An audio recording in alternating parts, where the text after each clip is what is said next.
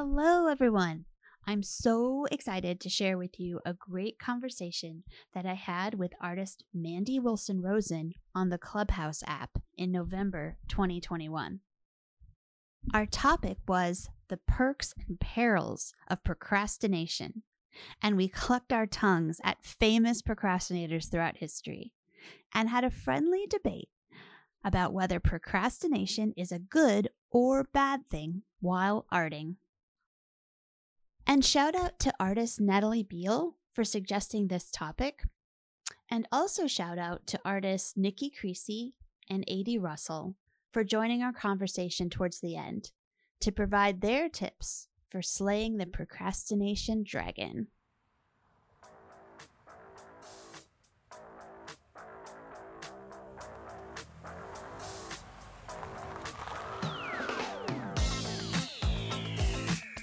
You are listening to Pep Talks for Artists, a podcast offering small words of encouragement to all those shuffling along the artist road.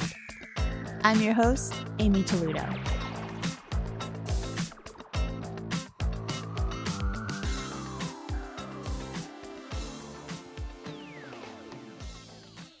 Hi guys, the audio for the first 10 minutes of this talk was a bit distorted, so I'm going to sum up a bit here, and then we'll join the full conversation 10 minutes in when the sound is better.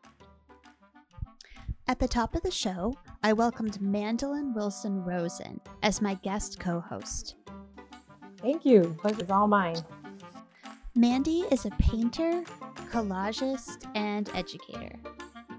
You can see examples of her work on her website at mandolinwilsonrosen.com, and I'll link the website in my show notes. So first off, I wanted to talk about my own recent procrastination journey. I'm not normally a big procrastinator, but this podcast stuff has made me the worst.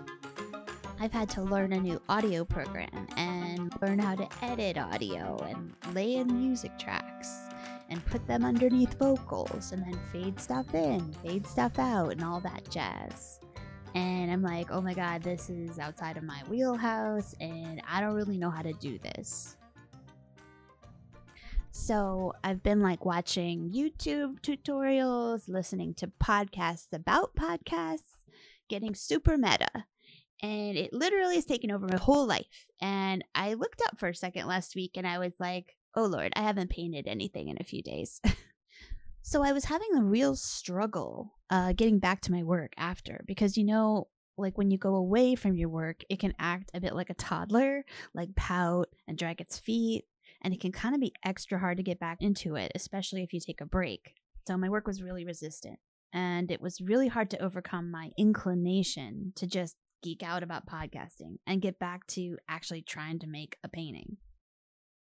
But Friday, I finally kind of conquered it slightly and was able to focus for an hour. And to me, that was a big accomplishment. Normally, I also have things in the studio I do to battle procrastination. For example, I have things I listen to that get me in the zone. And as everyone knows, that's trashy novel audiobooks. But I literally couldn't focus on anything. I just was like, they weren't doing it. So I finally just started listening to podcasts about podcasts, and that was sort of like scratching an itch, and then I could sort of work. So I was trying everything. Here's Mandy's thoughts and tales of procrastinating. Yeah, I mean, I'm so happy to hear that Natalie had suggested this topic, and thanks again, Natalie, because it's a big one for me. I feel like I really can put the pro in procrastination. I've been doing it my whole life. I remember even in art school, my senior year, when I was supposed to be working on a thesis project, just lying paralyzed on the floor of my room and just unable to start really, because it felt so huge. And it was a problem. And it's something that I've dealt with over the years, getting better at it as I get older for sure. But, I find that I think we're going to talk about a different couple types of procrastinating, but one of them for me is wrapped up in fear, or big decisions is another kind of trigger for my procrastinating in the studio. Do you find that? Yeah, fear is a big trigger for me. Getting into a big project can make me feel kind of like, it's going to be months of like a slog. And there's just something so tempting about updating my website or scrolling on Instagram, because you get instant gratification, or you do something small for instant gratification versus wading into the marsh of a work that's not going to be done for a really long time. Back to Mandy. Definitely, me too. And especially if there's not a looming deadline, which I feel can be, pretty motivating for me, maybe like a lot of listeners too. If there's not, that deadline hanging over, if there's not an upcoming show or, a person that I told I would send images to, then yeah, that slog you talk about, it's just me up against my own goals and my own kind of wishes. That can be really hard to motivate. And, I can procrastinate with the best of them. Suddenly, it's so interesting to clean my kitchen, or it's like really important to, empty out the photographs in my hard drive and stuff. It's funny how that happens. I mean, we could talk a little about what the sort of different forms, different ways, let us count the ways that procrastinating happens in the studio. I think. So then I spoke a bit about how we define procrastination and quoted an article from Artsy by Casey Lesser titled "Many Creative Geniuses Procrastinated, but that doesn't mean you should," which I find is a bit harsh. And it came out in July 2018. And in the article, there were two types of quote unquote procrastinators mentioned. These two types were taken from research done by Angela Shin Chun Chu and Jin Nam Choi. First, there is a quote active procrastinator. We'll call them the APs. These are people who like to work under pressure. People who use a purposeful delay. Like, they have a deadline, but they do it all 2 days before because they love the thrill, but they still get it done. So that's the active type procrastinator, and that's still positive. And then there's the quote passive procrastinator, aka people who are paralyzed by indecision and fail to complete the task. That's a little bit more destructive. Here's Mandy. They really are sort of at victim to their own terrible procrastinating habits, and it really gets in their way. Yeah, exactly. And then I asked Mandy if she wanted to add anything to our definition of creative procrastination. I think that there are a couple of different things with that, because for me, I broke it down into a couple different categories. I think that there's just the hard barrier of getting into the studio sometimes, procrastinating even, getting to one's work. And then there's also when you're in working mode, I've been known to procrastinate finishing a work. That's a totally different kind of thing. And I think, we talked about a couple of famous artists who have that going on. Supposedly de Kooning, Willem de Kooning, had a problem finishing work that he talked about. I then relayed a story about a professor in school that accused me, j'accused, of never finishing things, or at least finishing them only to 90%. And you know what? He was totally right. Because guess what? The last 10% is not very fun. It's boring. And now finally, yay, the audio from the original talk is a bit better here. So we're just going to join the talk in progress, and I'm going to fade it up right here. Enjoy. Yeah, those little sort of tidying up, bits and bobs. And I find that so hard. I'm a big beginner, and I find it hard to really commit to finishing a work often. And then there's also the idea that you can sort of procrastinate one form of the work in your studio, something you might consider the art with a capital A, by doing something else, by making even a different kind of art, which I definitely, did a bit of that when the pandemic was new, and it continues. And then there can be other things like procrastinating doing other important tasks in your life by hiding out in art making. That's not something I find happens to me personally that often. I have sort of the opposite problem, but well, I wonder if some of you, I'd be interested in hearing if other people do that. Yeah, like for me, just speaking up for myself as a parent, I can't really do that. Like, I remember there was a Johnny Cash recreation movie with Joaquin Phoenix, and who was the yes, Amy Adams? Was it Jackson? Witherspoon. Yes, sorry, I get confused. And so sorry. She was playing June Carter Cash, and Joaquin Phoenix was playing Johnny Cash. And I had gotten like People magazine or something. Joaquin is a method actor. You must refer to him as Johnny Cash on the set. And he is Johnny Cash, every single second of this entire film shoot, home and at work. And then Reese was like, rolled her eyes and she was like, please, I cannot do that. I have 2 kids at home. I have to make dinner. I cannot be June Carter Cash all the time. And so I feel like it's true. I'm more than a Reese Witherspoon. I wish I could neglect. The only time I feel like I can do that without guilt is like at a residency or something. Yeah, same here. I'm in the same boat, Amy. There's no way that I can just, sort of live the art life 24/7 to the avoidance of all other tasks. But I'm sure some people do. Yeah, and I mean, I guess, and I mean, it's good to find a balance. But sometimes you can't have a balance. Sometimes you have to be one or the other. But I think in general, it's good to find a balance.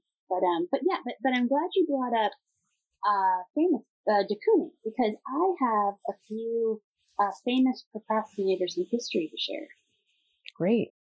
Okay. The first one is, Leonardo da Vinci. You know him, you love him. Procrastinator. It's a part of what made Leonardo such a Renaissance man was that he was too easily distracted. His talents and energy were often wasted in doodles and unfinished projects. It took the painter 16 years to complete his most famous work, the Mona Lisa. Now that is long, because that painting's not that big. Like that should have been like 2 months tops. He left both the Adoration of the Magi and Jerome in the Wilderness unfinished. It took 13 years to complete the version of the Virgin and the Rocks in London's National Gallery, and his equestrian projects were never built. So he only finished the Last Supper after his patron threatened to cut off funds. I love that. And according to one story, he was outraged when a friar from the monastery complained about the delay. So Leonardo wrote to the head of the monastery explaining he had been struggling to find the perfect villainous face for Jesus, and that if he could not find an appropriate face, he was going to use the face of that person who complained. Oh, that's great. So then, when he got older, he said he regretted never having completed a single word. And he appealed to God, tell me if anything was ever done. Tell me if anything was done. And when he died, he left numerous sketches for unfinished projects in his codices. Or codices. How do you say it? Codices? Codices? Yeah. Your heart goes out. Yes, it's very touching. His just deathbed appeal almost, or maybe he wasn't on his deathbed, but that feeling that, he never really brought anything to fruition. It's hilarious, actually. It just makes him very human. But it all worked out. It's cool. The Mona Lisa is under bulletproof glass. It's fine. But anyway, okay, and this is my favorite, Delacroix. He appears in one of my zines about self-doubt. It's just a rich, fertile farmland field of self-doubt, especially in his journal. I think it's like a published journal. It's like a tiny little red book. So he says, the absurd mania I have for doing things in which I'm not vitally interested, and therefore doing them badly. The more I do the things, the more I find to do. I'm always having excellent ideas, but instead of working on them while they are still fresh in my imagination, I keep telling myself that I will do them later on. But when? Then I forget about them, or worse still, can no longer see anything interesting in the ideas that seem certain to inspire me. The trouble is that with a roving and impressionable mind like mine, one idea drives another out of my head quicker than the changing wind alters directions of a windmill's sails. And when I have a number of different ideas for subjects in mind at once, what am I to do? Am I to keep them in stock, so to speak, quietly waiting their turn? And if I do that, no sudden inspiration will quicken them with the touch of Prometheus' breath. Must I take them out of a drawer when I want to paint a picture? That would mean the death of genius. The death of genius. Yeah, I love that so much because it's so true. You know, I have definitely felt that way, that the ideas sometimes can come, you know, sometimes faster than you can act on them, or when you're in a place where you can't act on them. But more often than not, it's that you go back and you can't remember, or that it's suddenly not as inspiring as it was at right. first. You had like a fit of inspiration. You wrote all the stuff down and you thought, I'm set for the whole year. And then you look back and you're like, oh my God, this is not enough. But one of the other things he says is that he has this fear, he calls it ridiculous fear, of doing things that are beneath my full powers. And I think that's often at the root of procrastination too, that you don't want to act on a big project because you don't think you're up to it. Mm-hmm. Yeah, that's definitely rings true to me. So this, you know, these Delacroix quotes you can find in the delicious Delacroix journal. He was a bit young when he wrote these things, which is where you can find your most juiciest self-doubt poems, is in artist biographies, the young years. But we also found it in the Marginalia. And then, okay, last but not least, the pièce de résistance is Victor Hugo. Okay, now this guy, get a load of him. This is from an article, Victor Hugo on how to beat procrastination and finish anything you start. Right, so he did something so extreme. He procrastinated so bad writing this book. This publisher got really, really mad, and they gave him an ultimatum, otherwise known as the Old Tomato. And they said if he didn't submit that book in 5 months, he was going to pay a fine of 1,000 francs for every single week it was late. So there was like money on that. Yeah, that's motivating. So listen to what this guy did. Shortly afterwards, Hugo bought a gray woolen body stocking that covered his body from head to toe, a new bottle of ink, and locked his clothes in the wardrobe to prevent himself from leaving the house. According to Hugo's wife, Adele, he entered his novel as if it were a prison. Wow. Each day from dusk till dawn, Hugo would write his book and only leave his working desk to eat, sleep, or read the drafts of the books to his friends. So he self-imposed a house arrest. And it worked. In 1831, he finished writing the book weeks before the deadline. And he named it, drumroll, The Hunchback of Notre Dame. And within 18 months of the book's publication, it sold 3,000 copies. And that was a lot for them. And today it's thought of as one of the greatest books ever written. So this article that I'm reading from, Victor Hugo on how to beat procrastination and finish anything you start, basically says you can adopt this house arrest strategy that with a little bit less of an extreme version. So step 1 is write down a deadline in the near future. So not too far, but not too soon. So you want it to be like the perfect motivating time. Then you want to create a negative consequence for inaction. So yes. You want to create stakes. So like Hugo had to pay 1,000 francs per week of delay. You have to think of something you have to kind of do. And it's, I don't know, it's getting a bit. Anyway, step 3 is design your desired future action. So they said start a commitment, start some commitment devices so you can lock away, like he locked away all his clothes. They say if you want to stop charging things, you lock away your credit cards. If you want to join the gym, you pay up front for all the classes. So there's sort of things you come up with that make you commit more, kind of be more of a hard ass. And also you can design your environment to be more hospitable to you. But yeah, these are their ideas. I don't know, like in practice, if I'm going to wear a full body stocking. And that's my favorite part, the full body stocking. That would be. Maybe that is a secret. We should just be like, the show's over. We figured it out, Crafty Nut. The answer is just wear a full body stocking.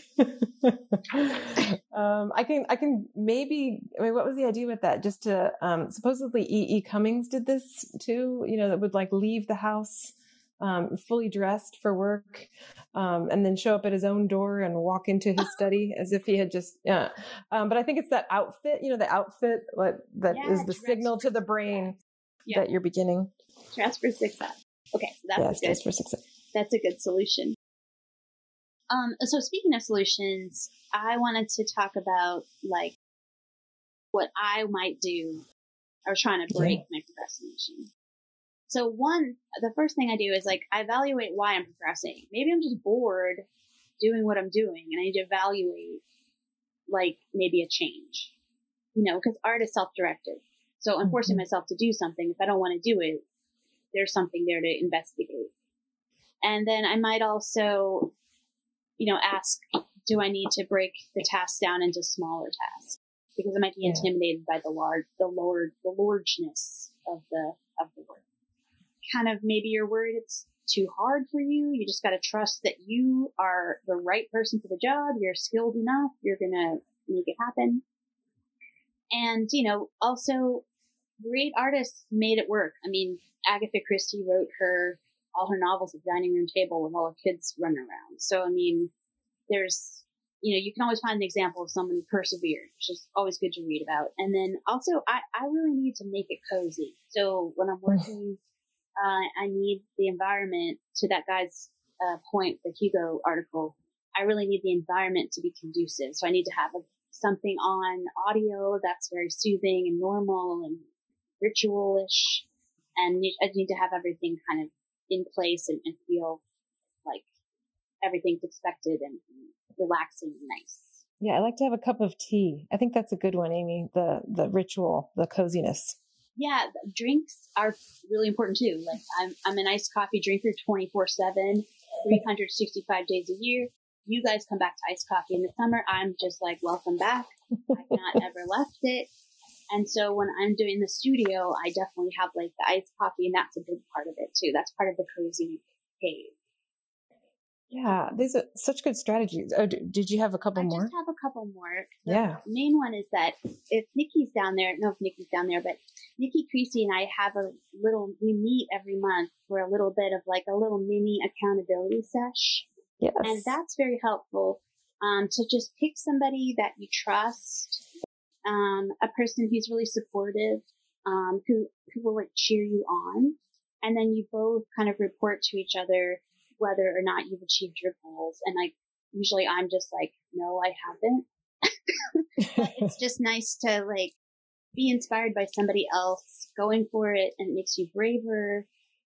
So I think, things I would procrastinate a lot too is maybe not, I might not procrastinate making my work, but I'd procrastinate like following up with somebody who is interested in my work.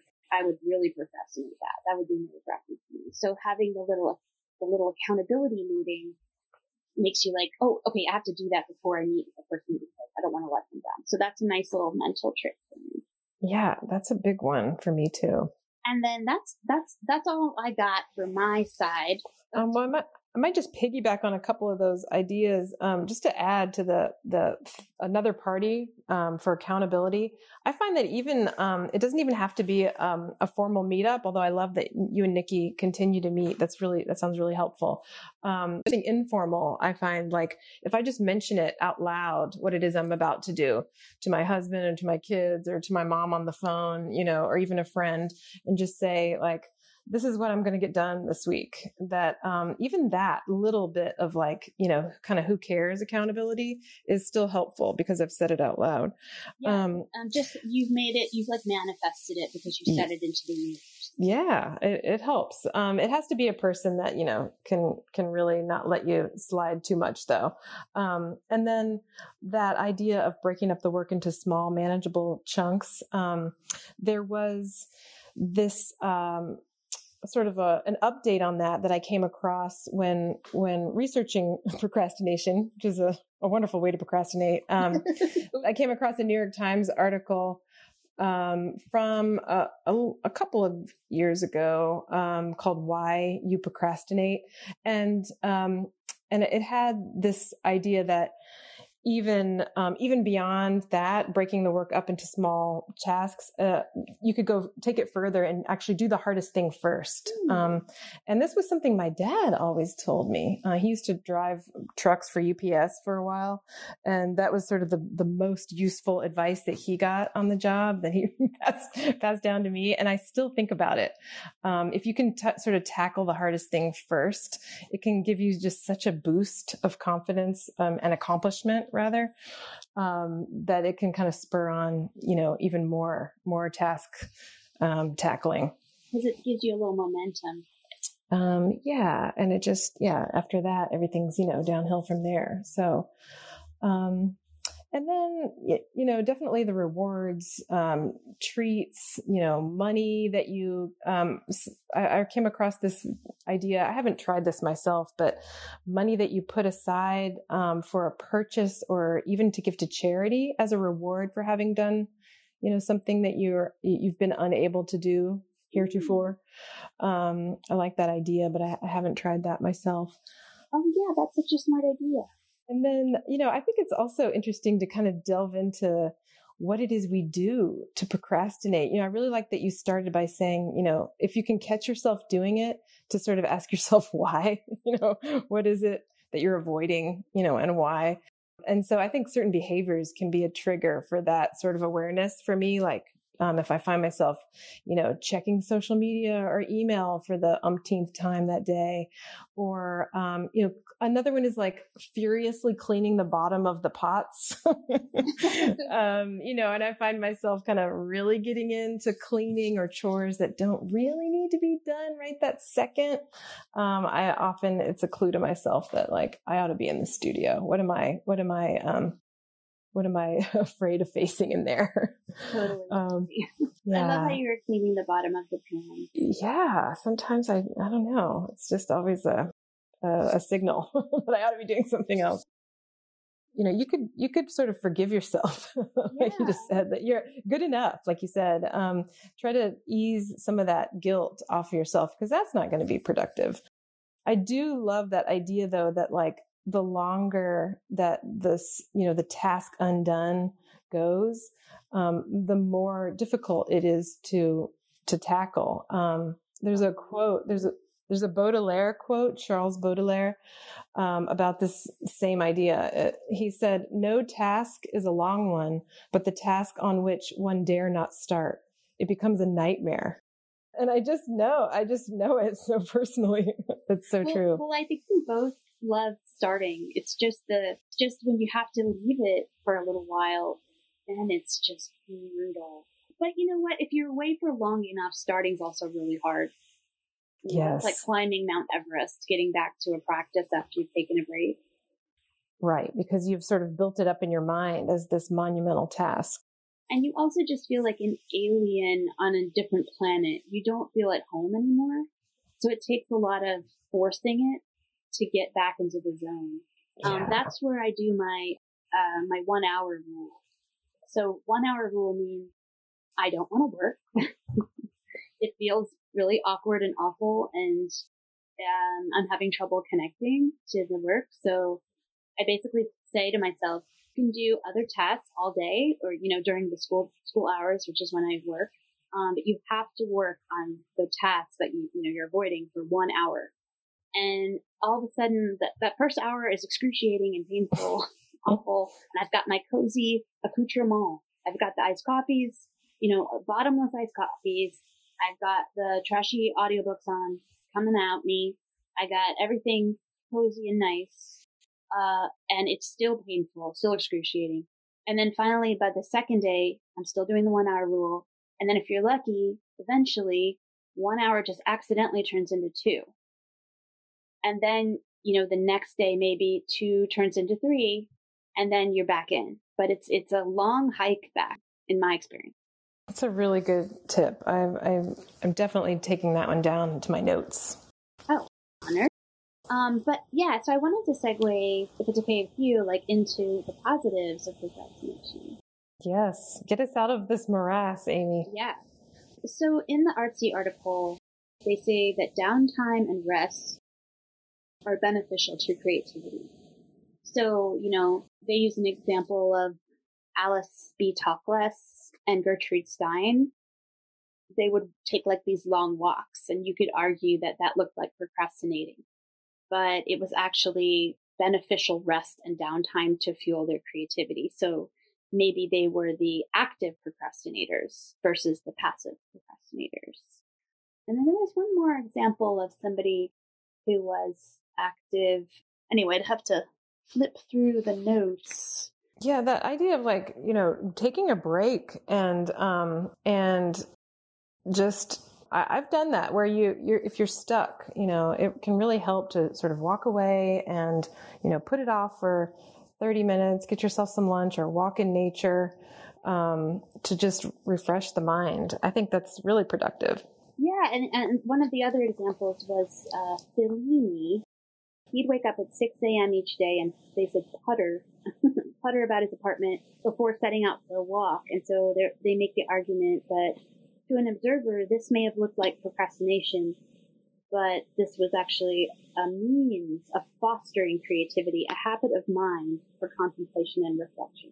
So I think it's important when we are needing to recharge or we're needing to feed our creative minds that might be a bit burnt out or stale, and maybe they need a recharge that isn't doing something else isn't technically procrastination. Procrastination is only that prevents us from meeting our goal. Exactly. So even if you do it last minute, even if you goof off all the time, as long as you're meeting that goal, you're technically not procrastinating. Right. Some people sleep in their studio or read, sort of refill their inspiration, that way. Yeah, right. And so, you think, oh, sleeping, but that could be a vital part of their practice. And that's not technically procrastinating if they're getting their stuff done. But yeah, to your point too about in the studio, I wanted to kind of get into our pandemic, quote unquote, maybe active procrastination practices. Yes. Because you and I both have something. And I traditionally I love to start a procrastination painting. So if I'm in the murky middle of something big and I'm feeling overwhelmed, I'll often start a tiny little painting on the side that I can like goof off on. And it just gives you that thrill of finishing something and makes you feel good. Like, oh my God, I finished something. I'm still an artist versus day in, day out of having something that just isn't coming together, which, a month of that is like demoralizing. You know what I mean? So having the procrastination painting can give me a little endorphin boost. Yeah, like an easy win. Yes, an easy win. So that helps a lot. And then in the spirit of the procrastination painting, I kind of did the similar thing in the pandemic where we all were stuck at home, trapped in our, caves under our pelts. And I was really kind of intimidated to go back to the studio just because it felt, I hadn't been there in a while. I was like stuck at home doing the online school and stuff. And I don't know about you, but it just didn't I just felt like I wanted to hunker down. It felt weird to be in the studio. And definitely. So, I only had these kind of like cracks in between online school, like lunchtime, etc. And I started just making, I know what I'll do. I'll master watercolor. But it turns out it's really hard for an old painter to master watercolor because it's like completely opposite process. So of course I was messing up over and over and creating piles and piles of failure. And I think it was you, Mandy, who encouraged me to try to collage them. And yay! I know you had like my mama bird. And so I did end up doing it, and it started a whole nother body of work. And it was something I could do on a table.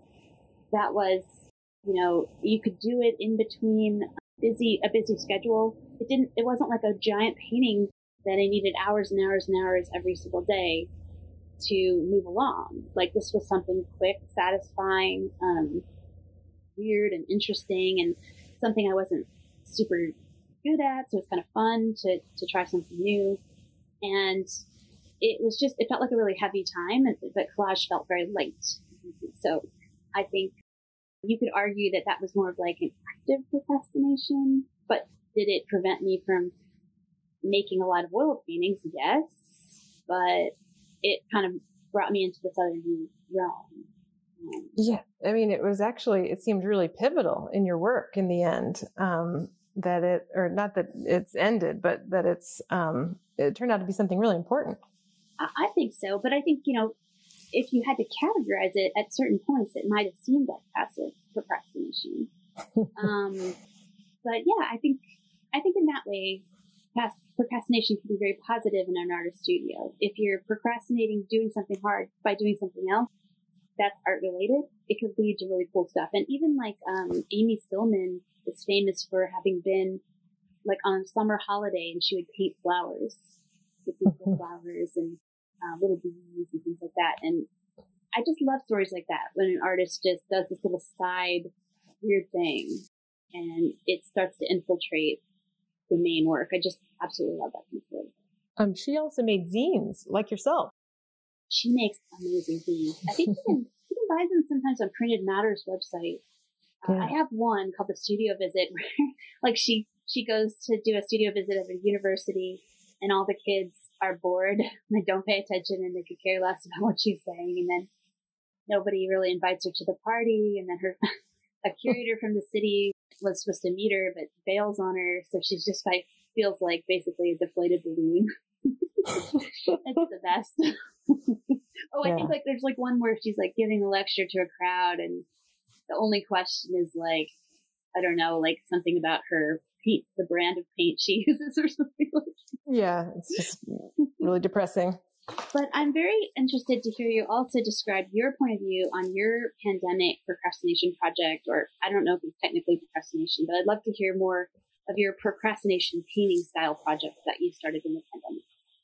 Sure. I think that's a great way to put it. I did something similar during the early days of the pandemic, when I too was stuck at home with some school age children and managing their screen time and, online school experience, not to mention meals and other household tasks. So I also felt it really hard to go into my studio, which was only a few hundred feet away. I feel lucky that I had this idea to keep working in just sort of a provisional way. I ended up making these drawings on paper, on graph paper. I started just sort of filling in patterns on graph paper, just as a way to sort of stay sane, and to keep my hand moving and to feel like I was making some sort of, visual object. And those turned into more grid-like drawings, eventually on paper that wasn't graph paper, but that I started filling the drawings with numbers, because I felt overwhelmed by all the numbers and times and timekeeping and quantities in my day. I was finding it really hard to stay on top of everybody's meeting times and how much time to allot to certain things, and multiple schedules, and even cooking and exercise, like trying to fit all that into the day in some sort of schedule. So I made these gridded number drawings with colored pencil, because I just didn't have it in me to try to make paintings, especially anything large and daunting. I relate to that so much. And I just encourage everyone to go check out her website, and you can see her number grids. And I just think they're remarkable. And I love how they were born out of the scheduling and the overwhelming feeling of being home during the pandemic. Thank you so much, Amy. And they ended up just sort of propelling the work forward a bit. My work has changed. I find it actually kind of hard to go back to whatever it was I was doing before. Now I'm sort of involved with these number collages and grids sort of tilted, and don't really know where it's taking me, but I think it's good. I think that's the best place to be as an artist, where you're like, I don't know where I'm going or what this even is. Yeah, it's definitely not formulaic in any way, for me at least. Well, I wanted to, we have a few more things to talk about, but I wanted to encourage anyone in the audience, if you'd like to come up, please join us. And sorry, my volume's kind of low, but I'm trying to talk louder. Come on up and share maybe like what you do if you're trying to stop yourself from procrastinating. Mandy and I would absolutely love to know. Yes, please. We are dying to know any tips or tricks you might have up your sleeve. And in the meantime, I wanted to, oh, here comes a raised hand. Okay. I'm doing it. Please. Oh, hi, Nikki. Hi. Continue talking and I'll talk later. Oh, okay. Well, I was going to do a few more tips. Okay.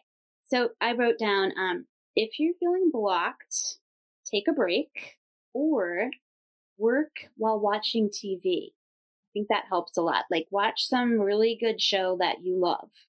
Like it just kind of gives you that homey feeling. It makes it seem a little bit more fun. So I recommend that.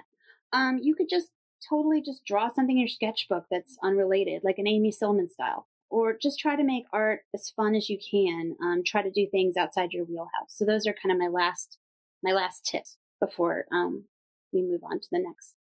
Great. Nikki, do you want to share what you've got?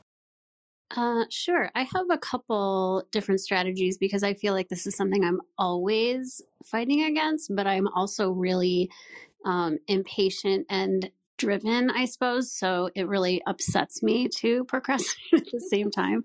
I have a really quick funny story. I have a writer friend and she once told me, and this has stuck with me over the years. She said that writing is a lot like sex. Like even if you don't think you want to, like if you just mess around a little bit, you'll get into it and you'll eventually enjoy it.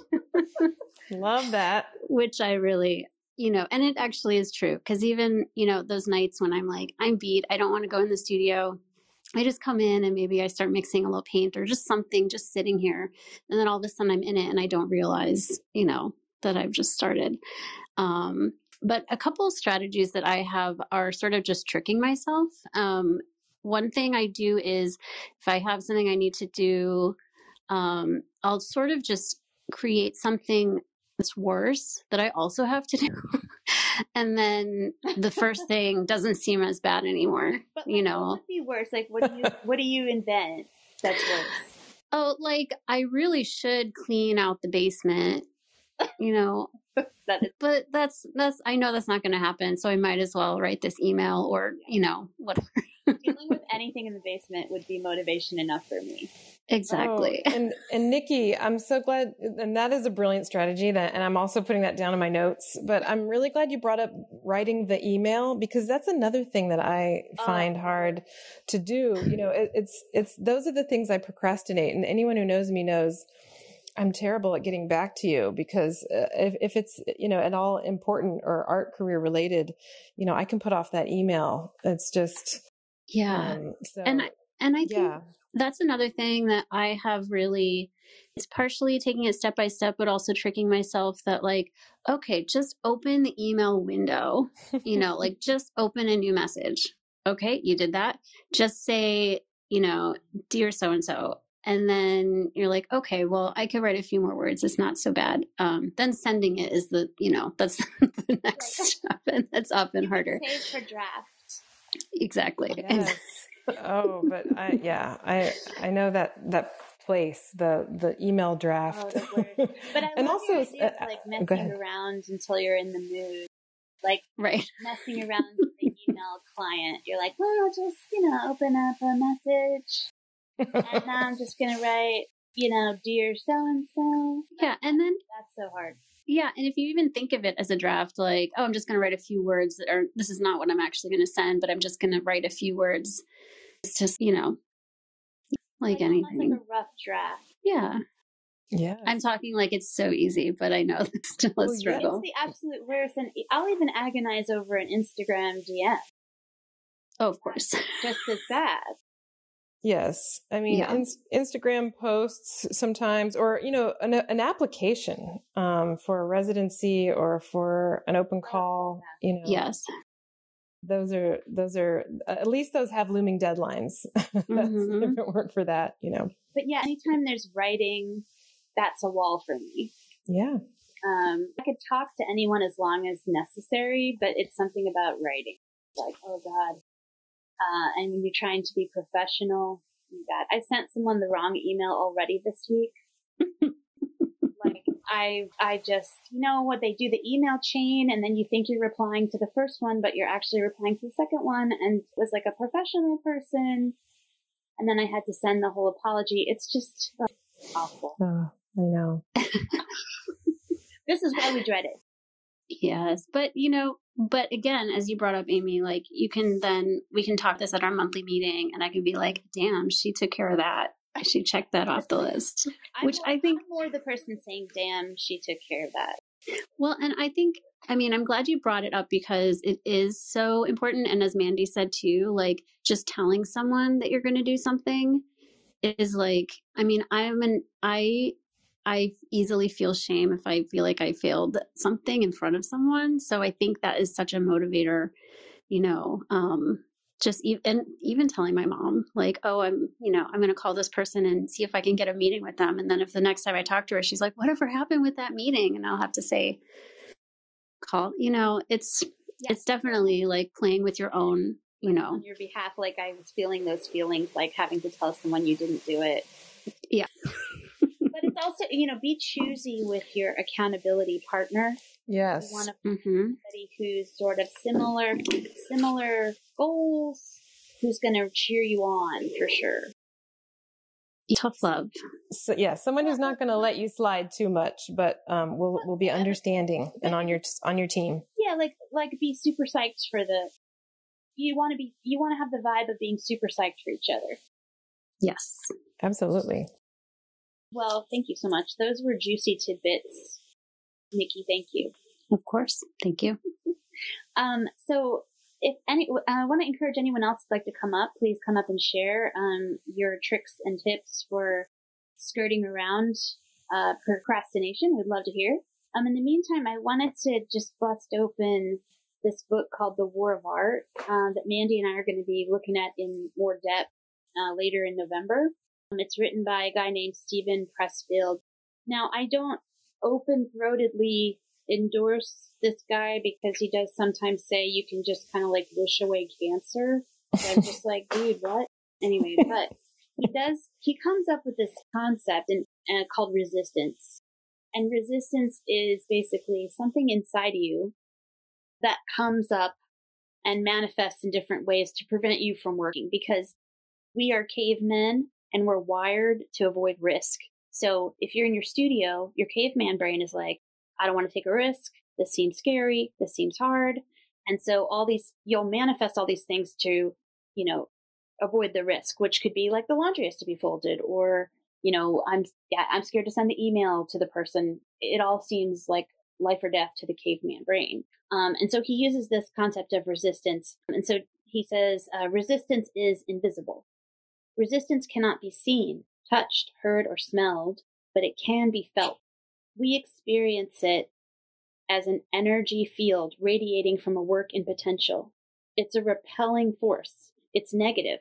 Its aim is to shove us away, distract us, prevent us from doing our work. So I think that ties in so perfectly with procrastination, because we're trying to avoid the fear and risk. It's a very powerful force. And I experienced it myself firsthand, like changed my work. It was just, I really struggled trying to push through and make something hard. So I feel like resistance is real. But anyway, this is the section of resistance and procrastination. Procrastination is the most common manifestation of resistance because it's the easiest to rationalize. We don't tell ourselves, I'm never going to write my symphony. Instead, we say, I'm going to write my symphony. I'm just going to start tomorrow. So it's kind of insidious way of avoiding taking a risk, because you kind of put it off. And then he wasn't satisfied with just that one. So he says, resistance and procrastination, part 2. The most pernicious aspect of procrastination is that it can be a habit. We don't just put off our lives today. We put them off until our deathbed, like Leonardo. Never forget, this very moment we can change our lives. There never was a moment and never will be when we are without the power to alter our destiny. This second we can sit down and do our work. That was a little taste of the Steven Pressfield, which we'll be getting into a little bit deeply. But Anyway, I just thought his concept of resistance was really interesting. Yeah, that the fact that it's tangible, or the notion that it is tangible, I really relate to. Yeah, and like for me, it wasn't necessarily procrastination, but it was intense fear. So Yes. I just had to sandbag my mind with self-help audiobooks, basically, that were just like, you're doing it, you're good. It's good to dream big. I just needed someone saying all that the entire time in order to get past that. It is, and you are. Yeah, so I did have to go into the cheesy zone. I had to make use of some cheesy tools, but it helped me. I would not recommend a single one of those books to anyone. But it was a means to an end. But I wanted to welcome Adi Russell to the stage. Hello, Adi. Hi, Amy. How are you? Good. How are you doing? Good. This is such a great conversation because it's like my life every day. Well, you're among procrastinators here. Well, that's what's so comforting about it, is just to know you're not alone.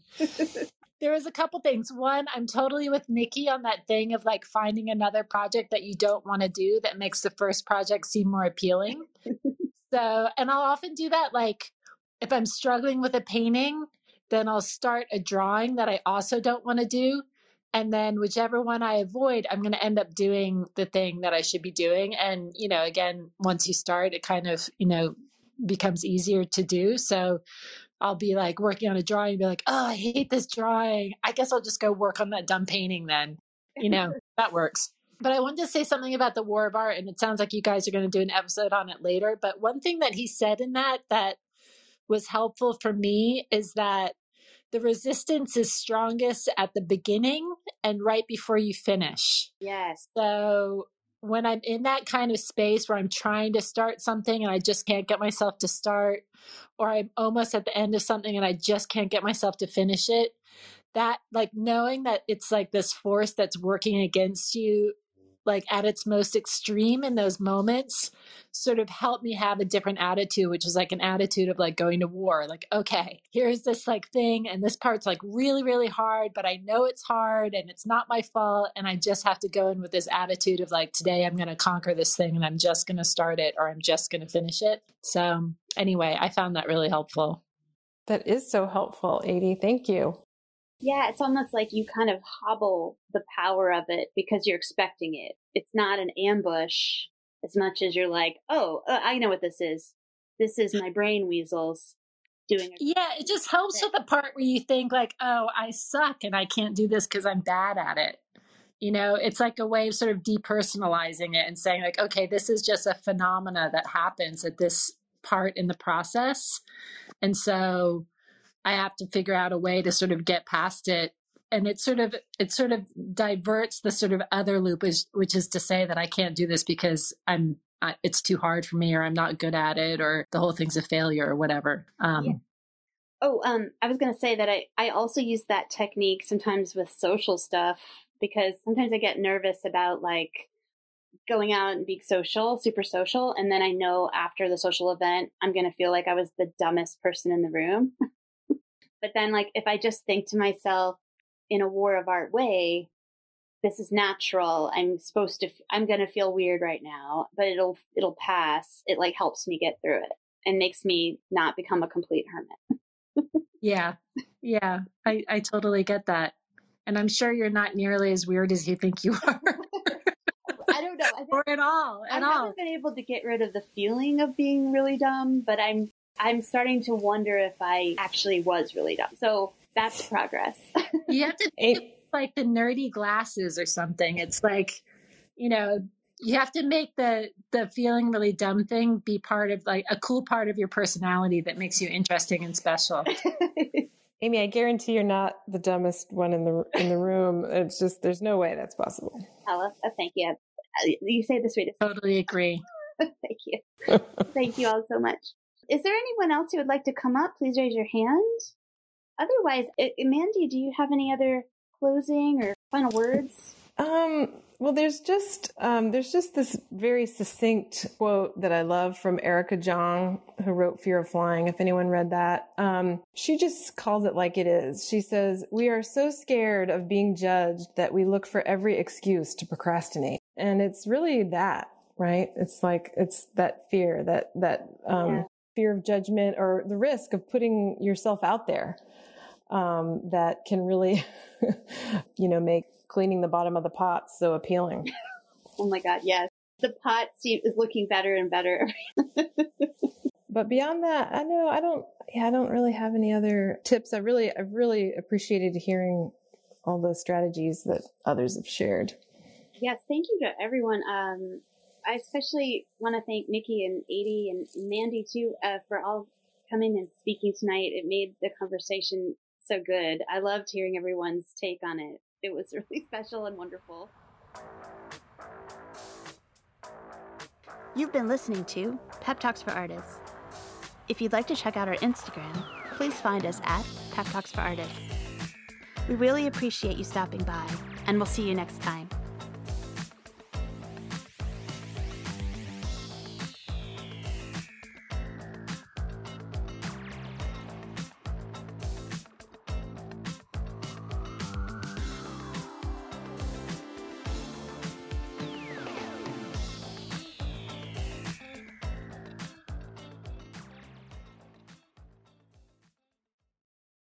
Good night. Thank you.